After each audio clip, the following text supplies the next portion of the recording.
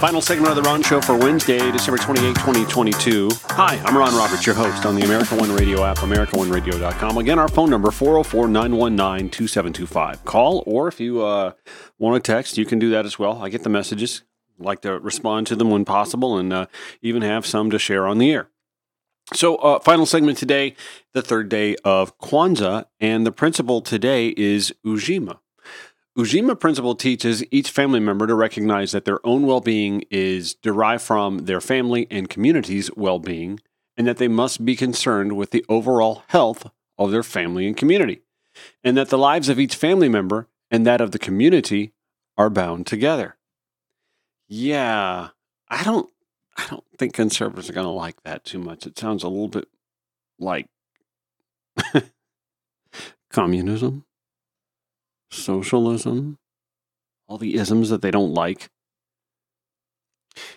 I'm mindful of this actually at the same time that one of the hot social media tangles right now is the complaint that government isn't doing enough about Southwest Airlines' meltdown this past holiday, stranding thousands of passengers all across the country because of a perfect storm of problems between employee illnesses from RSV and the flu and sometimes COVID, that awful winter storm that grips like a third of the country, and some mismanagement by Southwest Airlines using outdated technology to shuffle its staffing needs when necessary. And the way that Southwest Airlines is built to begin with, they're not a hub-based airline. They're a destination-to-destination airline. It's really hard when you don't have hubs to have pools of employees just standing by ready to go at any point in time.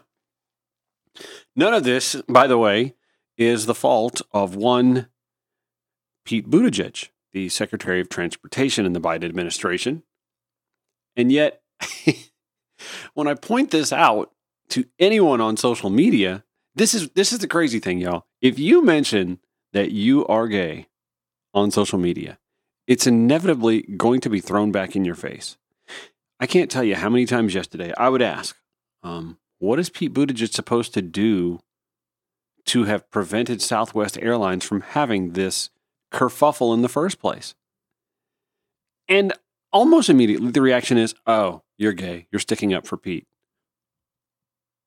To which I pause briefly and then ask, why does it matter that I'm gay and I'm defending Pete Buttigieg?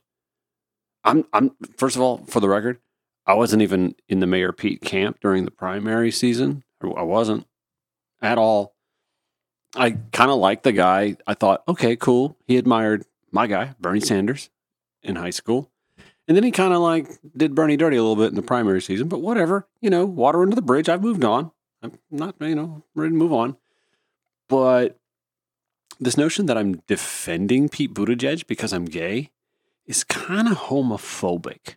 And boy, when you point that out to somebody, oh, next you're going to call me a racist. I'm like, well, give me reason to, and I guess I would, but no, I'm just sticking to the fact that you're pointing out that it must be my sexuality, his sexuality, as the reason that I'm defending Pete Buttigieg against really some flimsy claims of mismanagement on his part. I don't understand. I remember the Tom Cruise movie Minority Report, where he worked for a police agency that was predicting crime before it happened and would keep it from happening.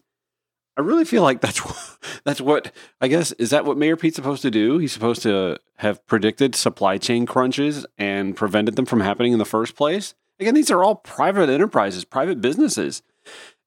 And then I remember who I'm talking to. I'm talking to folks who don't like the idea of nationalism in the first place. And yet they want Mayor Pete to do something.